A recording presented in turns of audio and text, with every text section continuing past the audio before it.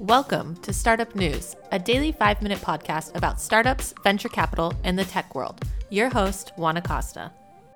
It's Wednesday, December 19th, 2018. Let's get to it.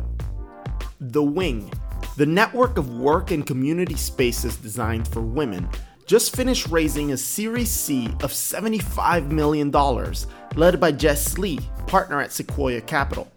Other notable investors that joined the round are Upfront Ventures, NEA, and Airbnb.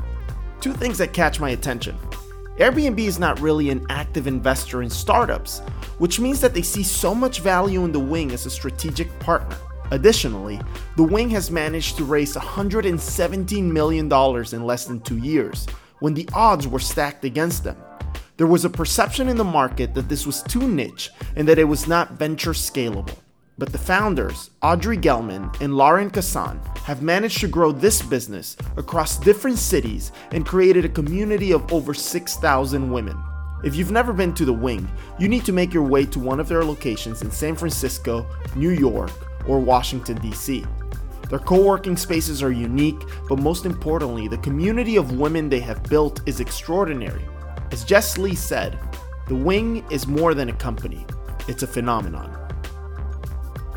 In other news, the startup Zwift, ZWIFT, raises $120 million in a Series B to expand into running and rowing, as well as to set up an esports professional cycling league.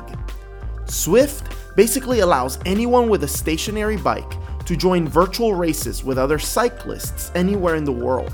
They have over 1 million registered users and provide virtual experiences like no other.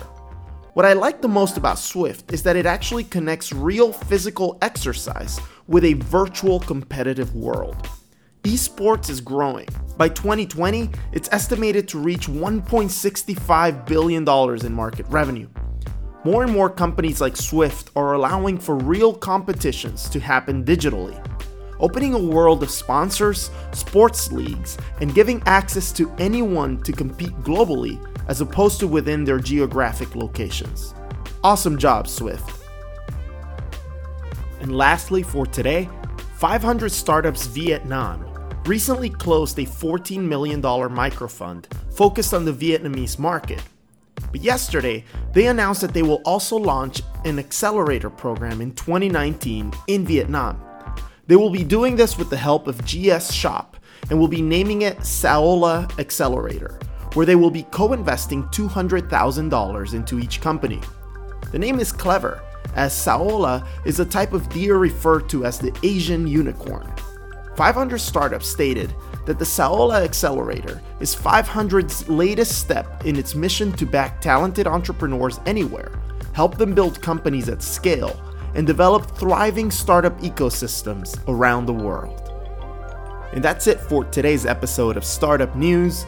I'm your host, Juan Acosta. I would love to connect with you over social media at the JCat. I wish you an amazing and beautiful day ahead. See you soon for more startup news.